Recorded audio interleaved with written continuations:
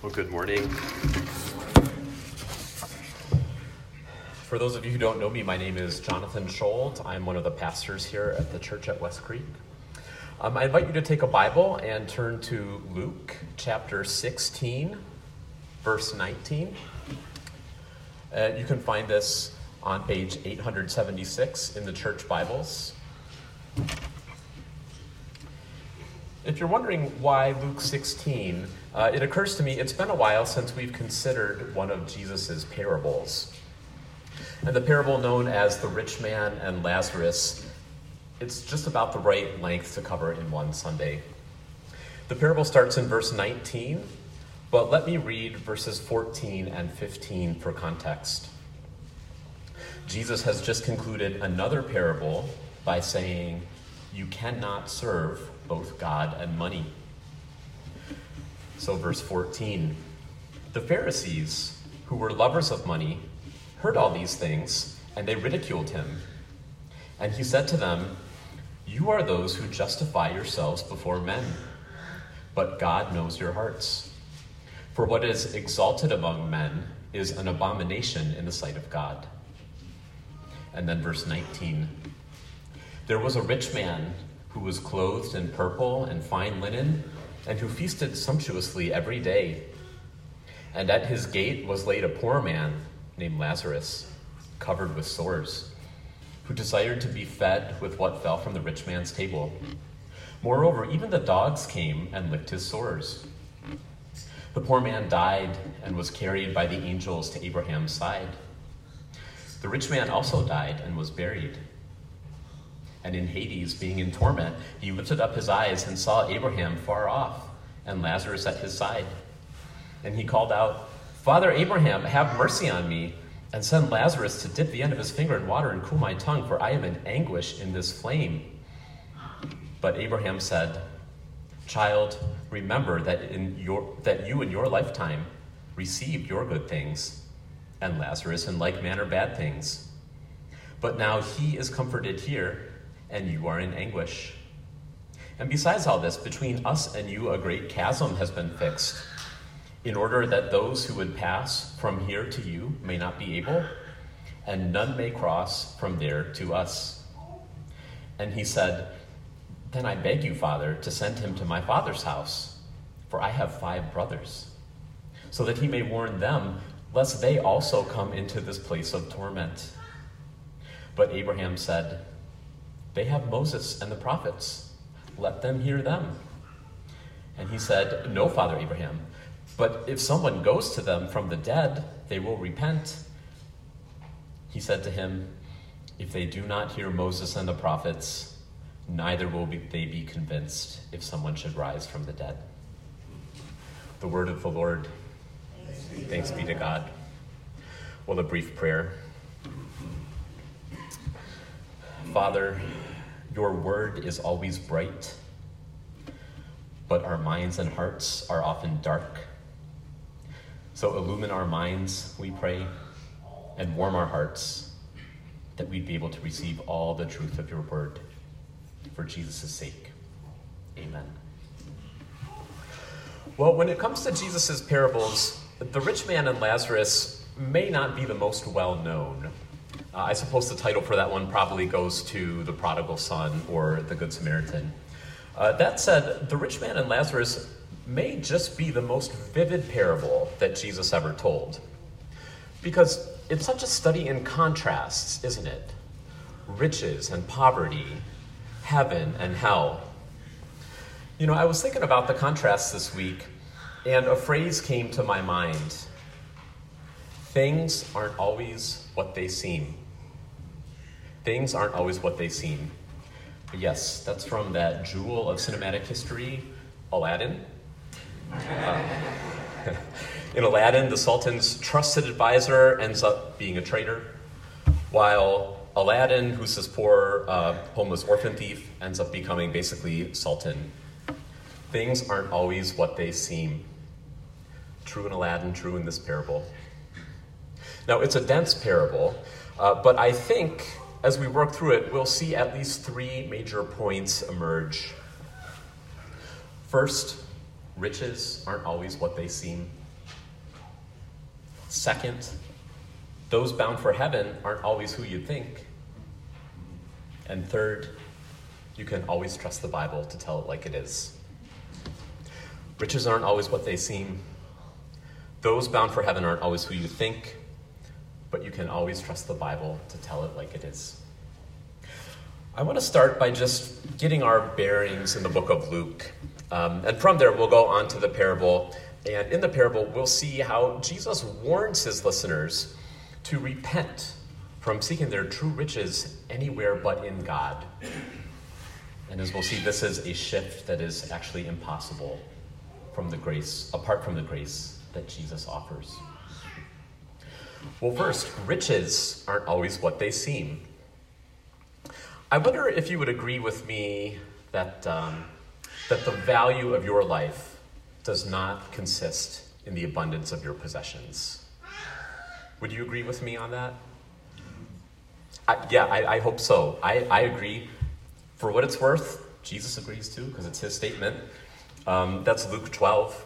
We all know Jesus is right there. There is more to our life than money. In the first 16 chapters of Luke, Jesus spends a lot of time warning about money, actually. For example, in the Beatitudes, in Luke 6, Jesus says, "Blessed are you who are poor, for yours is the kingdom of God. But woe to you who are rich, for you have received your consolation." And that's just what we see in the parable we just read, isn't it? We see poor Lazarus ends up being blessed, and the rich man not so blessed. And at first glance, we might be a little confused by that. I mean, in the Beatitudes, is Jesus just giving us some version of poetic justice? Surely Jesus isn't saying that, you go to heaven or hell just based on your tax bracket, right? No, well, when Jesus says, "Blessed are the poor," this has to mean ultimately that the poor are blessed insofar as their poverty clears the way for them to trust in God. And conversely, woe to the rich insofar as their riches end up being an obstacle to trusting in God. Yes, God has a special concern for the poor. We know that. But he does not automatically condemn the rich. Because remember what we read in Psalm 62. It says, "If riches increase, don't set your heart on them."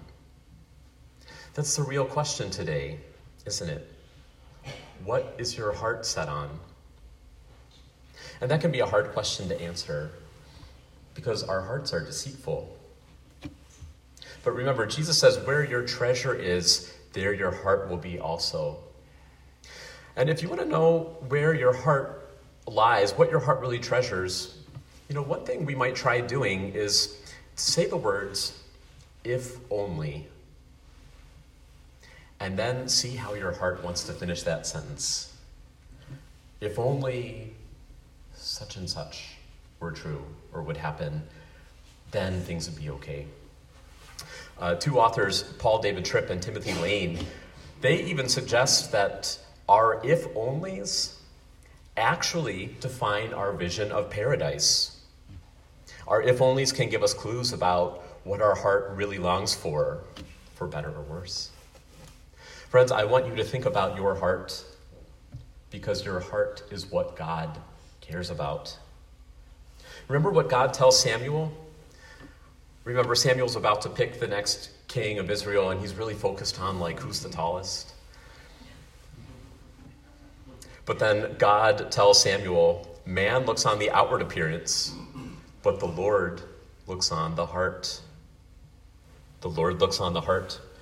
Now, on the outside, you and I may look more or less wealthy,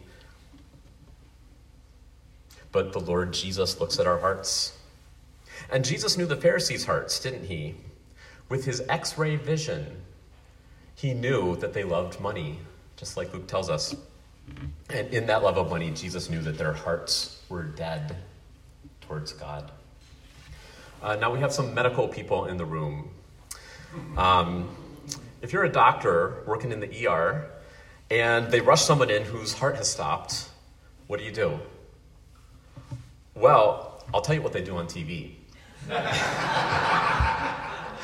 They get one of those defibrillators with the paddles, right? And they shock the person, And, in one sense, the parable of the rich man and Lazarus, it's kind of supposed to act like a defibrillator. A defibrillator for people whose hearts are dead because they love money instead of God. The parable is supposed to electroshock you into coherence. And Jesus is an expert physician. He knows right where to put those paddles for maximum effect. And so he tells a story to the effect that those bound for heaven aren't always who you think. Those bound for heaven aren't always who you think. The parable is in two scenes. The first scene is set at the earthly home of a nameless rich man. Well, the rich man lives in a house so big that it has a gate. But Lazarus lives at that gate. Oh, and by the way, just so we're clear, Lazarus, this is not the brother of Mary and Martha who Jesus raised from the dead. Lazarus is just a name that Jesus picks out. Lazarus lives at the gate. And what's more, it seems he may not be able to walk because he has to be placed at the gate, the text tells us. He's probably there seeking alms. Well, the rich man's clothes are made with expensive purple dye. In today's terms, that's like he shops at Armani. He's just covered in fine linens, while Lazarus is covered in sores. Sores that probably make him ceremonially unclean. For the rich man, every day is like Thanksgiving. Now, think for a minute, it's Thanksgiving. What is your trash can like the night after the Thanksgiving feast? Right, you got the turkey carcass, wet, soggy stuff in the bottom. Lazarus would love that. Lazarus would love to be a dog and eat the table scraps. Except, you know what? Lazarus is actually lower than a dog because the dogs come to him to lick his sores. And by the way, these were not nice little house dogs. These were mean, tough street dogs. Finally, when the rich man dies, his body is treated with respect. The text tells us he's buried. And we might take that for granted. But look at Lazarus in verse 22. It doesn't say that he was buried. Who knows where his body ended up? So two men, one rich, one poor. And now Jesus has the defibrillator poised and ready to shock. Now, maybe you're wondering, what is the shock going to be? An arrogant rich person going to hell? Is that shocking? You hear in the news today about like a billionaire who's gotten rich because he's been exploiting his workers, right? And people are just outraged. That billionaire, he is going to hell. I don't really know if I believe in hell between you and me, but if I did, that man is going there, right? The point is, people today don't automatically assume that the rich are on a fast track to heaven. But in Jesus' day, it was just a little bit different. Back then, I think the default understanding was, if you're rich, you're probably blessed by God. A rich man's probably someone important. Think about how the disciples reacted with the rich young ruler. Remember, Jesus says it's easier for a camel to go through the eye of a needle than for a rich man to enter the kingdom of God. The text says that the disciples were greatly astonished. And I think their astonishment shows that they must have seen the rich as somehow enjoying God's blessing on earth. And maybe that means that they were well positioned for heaven too. I wonder if the Pharisees heard about Lazarus, poor and covered in sores. I wonder if they thought about Job. Remember Job? By Job chapter 2, Job is poor and covered in sores, just like Lazarus. And Job's friends thought that he was cursed by God. Is Lazarus cursed by God too? Well, here comes the shock. Because when Jesus discharges the defibrillator, it's Lazarus who goes to heaven, while the rich man goes to hell. Those bound for heaven are not always who you think. Now, maybe you're thinking, okay, this is all very nice and good, but we know where you're going, right? The way that you go to heaven is you put your trust in Jesus, right? So why don't we just skip forward to that and, quit beating around the bush? Well, yes, that is how we are saved, faith in Jesus. But let me ask you, why doesn't Jesus just come right out and say that? If that's the truth, why doesn't he just come out and say it? Well, the problem is the Pharisees don't think they need to be saved in the first place. Why would you tell someone who doesn't think that they need to be saved how to be saved if they have no understanding what their actual predicament is? You know, maybe you're here today and you don't think that you need to be saved either. Let me tell you a little story. Once there was a good, decent, hardworking American.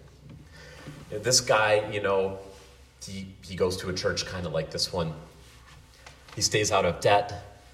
He works hard to give his family a nice life. But he doesn't want to be stingy either. So he always makes sure to give 10% to a food bank and to his church. What do you think about this guy? Where do you think he'll end up? Well, I'll tell you. One day he dies, and he wakes up in hell. And he looks up, and he sees God far off in heaven, and he says, God, what am I doing here? I was so responsible with my money, and wait a minute, I know that guy up there in heaven. Wasn't that the guy with the mansion and the BMW? How did he get to heaven, and I'm down here? Isn't it woe to the rich? And you can imagine God looks down and says, are you really begrudging my generosity? Yeah, I gave this man his wealth. But see, he knew that I gave him his wealth. And what's more, he knew he couldn't impress me just by giving back to me what I had already given to him in the first place. But you, for some reason, you thought I'd be impressed by how you handled your money. And by the way, that's just how you thought about it too, wasn't it? As your money. And all those times you sang the doxology, if you still don't know that I'm the one from whom all blessings flow, then I tell you the truth, you never knew me. My friends, woe to those who are rich in their own eyes, for they will have received their consolation. Now, maybe you're thinking, okay, I get it, right? The proverbial rich man can be anyone. I won't let it be me. No, actually, that was not the point. The point here is not, don't be like the rich man. I hate to break it to you, but by nature, you are the rich man. You are the rich woman. Because you and I are born into this world with a hopeless tendency to be rich in our own eyes. God made us in his image. That means that we are made to find our true value in him. But then along comes God, and he sees us living these lives in this weird orbit, not revolving around him. And it's like God thinks, these people are like jewelers who can't tell a diamond from concrete. I am the most precious, wonderful being imaginable, and these people are finding their value somewhere else. They think they're rich, but I'll tell you the truth, they're deluded. They're like beggars. And it's a bad situation, isn't it? Because we all know we haven't trusted God perfectly. And in one sense, it's too late to start trusting God now. In one sense, it's no good joining the race late, because our record of trust is already stained. And a holy God does not accept stained records. But then, of course, along comes Jesus. And Jesus is a lot like Lazarus, isn't he? Jesus is poor. He's got no real place to lay his head. And the Pharisees thought Lazarus was stricken by God, smitten by him, and afflicted. What would they think of Jesus? Lazarus just had open sores, but Jesus' back was opened with a whip, and he's hung on a tree. And the Pharisees knew from reading Deuteronomy that cursed is everyone who's hung on a tree. But here is the shock to end all shocks. Because Jesus, who they thought was worse off than Lazarus, when Jesus dies, he doesn't just go to heaven. It turns out Jesus is the King of heaven. Jesus, the man who everyone thought was poorer than Lazarus, when in reality he was as rich as God because he is God. And yet, like we sang, he left behind his glorious throne. Why? So that he can come and trust God perfectly, yet die like an idolatrous money lover. So that money lovers like you and me might be credited with his perfect trust in God. Friends, do you see why the message here is not trust less in your money, trust more in God? How could it be? How in the world would that help you if you find yourself in like a James 2 sort of situation? You know, someone comes in dressed well and you show them preferential treatment over someone who's not dressed so well. That would be favoritism. And the man in the parable got hell for that. But what if Jesus comes along and he says, look, I saw that interaction. I know what you just did there. But I'll tell you what. Let's have God look on me as the one who ignored the poor. And instead, God can look on you as someone who spent their whole life caring for outcasts and widows and people with disabilities. How about that? Friends, if you have not taken Jesus up on that offer, what are you waiting for? It is the deal of a lifetime. Because see, it doesn't just free you from the penalty of favoritism, it frees your heart from the power of favoritism. It frees you to go out now and show compassion to the poor, not out of guilt, not from pride, but from knowing that there is now no condemnation for those who are in Christ Jesus. You know, if you're a member here at West Creek, part of our church covenant is that we will cheerfully and regularly contribute to support the ministry, the needs of the church, and the relief of the poor. My fellow members, I'd invite you to consider whether you know you are doing that, as you've determined in your hearts and as God has given you. But more than the mere fact of giving, do you remember why it is that we give in the first place? You know, I think one of the most dangerous places in this church is standing right in front of the donation box. Because you've got your money, you're about to drop it in, and maybe you're feeling guilty. I don't give enough. Or maybe you're feeling proud. Maybe you're thinking, hey, this is a good thing I'm about to do here. Friends, let me tell you, Satan would love for you to give your money away if he can trick you into forgetting the gospel at the same time. So how do you remember the gospel at the offering box?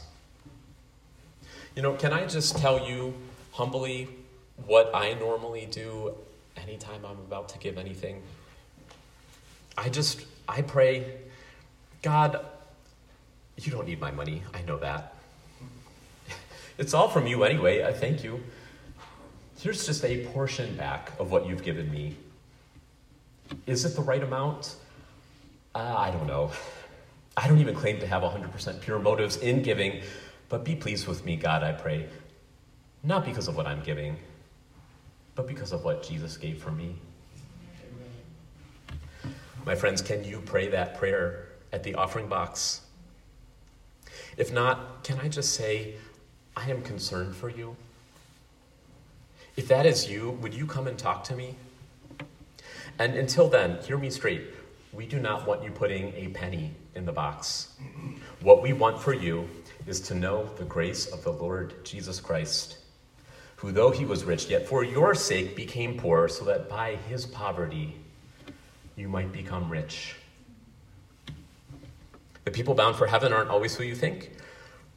Next point is a little shorter. You can always trust the Bible to tell it like it is. Well, we had been in scene 1, the rich man's earthly home. Now scene 2, the rich man's eternal home. And of course we see that it is a split scene, heaven and hell with a chasm in the middle. Now I said the Bible always tells it like it is, and of course that's true. The Bible does tell it like it is. But we always need to be careful when we interpret a text to make sure that we are interpreting it according to the genre of the text. Now, a parable is a type of genre. And when it comes to parables, as a rule, parables usually only make one big point. In this parable, Jesus' point is really around the question of what are true riches. That's what he's trying to get across. That's his point. Jesus is really not out to give the Pharisees like a blueprint of heaven and hell, like a detailed schematic diagram of exactly how they're laid out. Therefore, there are some details in this parable that we should be careful not to push too far. For example, the rich man yelling across the chasm to Abraham.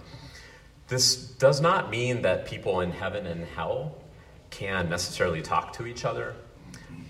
No, I think that this is a narrative device that Jesus uses to drive home his larger point. Now, that said, this parable does give us some idea of what heaven and hell are like. And we can't spend too long here, but I do think it's worth at least revisiting what the Bible says about what happens after we die. In verse 22, Jesus says, Lazarus has been carried by the angels to what he calls Abraham's side. Abraham's side. Now, Abraham is sometimes known as the father of faith. And the Bible teaches that for those who are made right with God by faith, when they died, they're absent from the body, yes, yet present with the Lord. They're in God's presence. So this place is legitimately called heaven. Abraham says it's a place of comfort in verse 25. And the souls of Christians are kept there in heaven until Jesus returns, when they're given a resurrection body. Now, by contrast, in verse 23, Jesus says the rich man is in a place called Hades. Now, Hades is a general term meaning the place of the dead or the place of departed souls. But clearly for the rich man, this is a place of torment. And therefore, this place is truly called hell. If you want to know more about hell, you can go online to our statement of faith and you can read the scriptures provided there under the heading, The World to Come. In verse 24, the man says that he's in anguish in the flame. That is accurate. Hell is a place of eternal conscious torment in flames. And for the souls who die apart from Christ, they are kept in torment, awaiting final judgment at the end of time, when they'll be thrown into the lake of fire. I do not enjoy telling you this. I know this is hard to hear, especially if we've had loved ones who've died apart from Christ. But my friends, do not believe John Lennon for 1 second when he tells you to imagine there's no heaven, no hell below us, above us only sky. Do not listen to him. Because the word of Hebrews 9 is very clear. It is appointed for man to die once, and after that comes judgment. And once we arrive at our destination, it is fixed. And there's no second chance in hell.